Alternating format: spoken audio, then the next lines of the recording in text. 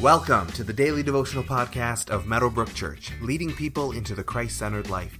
For more information about who we are, find us online at www.meadowbrook.ca.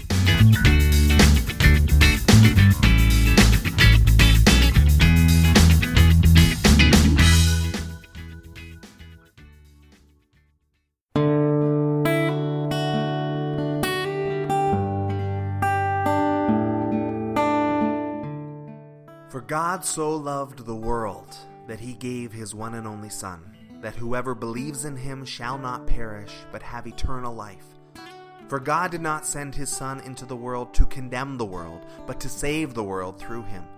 Whoever believes in him is not condemned, but whoever does not believe stands condemned already, because they have not believed in the name of God's one and only Son.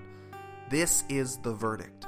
Light has come into the world, but people loved darkness instead of light because their deeds were evil. Everyone who does evil hates the light and will not come into the light for fear that their deeds will be exposed.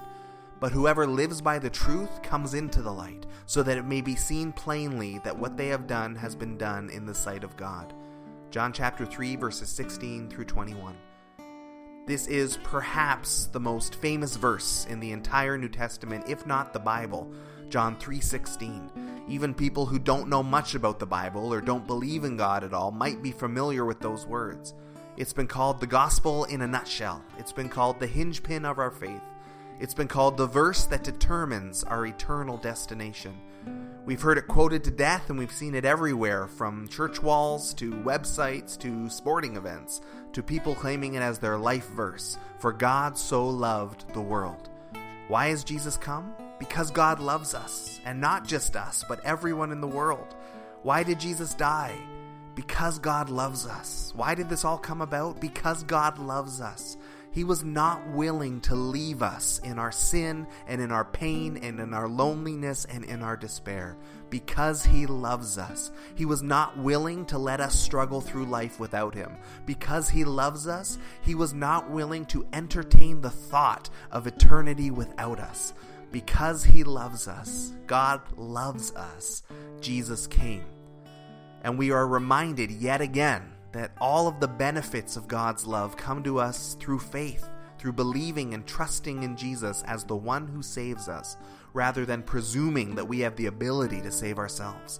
Because God loves us, Jesus came, so that we could see him and believe him and trust in him.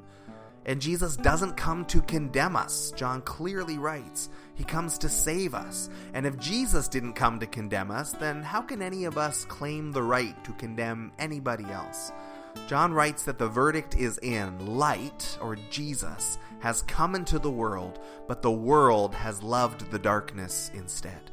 And if we're honest, we should be able to acknowledge that. We might not be murderers, we might not think of ourselves as overly evil, but this verse so simply sums up the essence of the human condition, our own sin and our own selfishness. We like the darkness. There are dark parts of our heart and of our mind and of our soul and of our actions. There are maybe secret things that nobody else sees. There are things that we delight in that God doesn't want us to. And there are things that we prefer, and the craving for the dark things would keep us from the light. But because God loves us, Jesus came. The light came. And as we receive that truth, as we trust in that truth, we walk into the light, no longer being afraid of being condemned by God, because Jesus didn't come to condemn us, but to save us. But still, the choice is ours to make.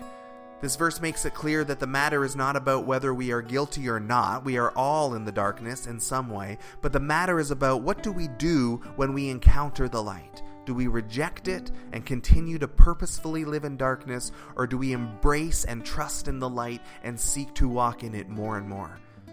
For us to think about today, even if we have received Jesus as the light and received the fact that he's come to save us, where are there still areas of darkness in our lives? What are the secret things that we prefer to keep hidden?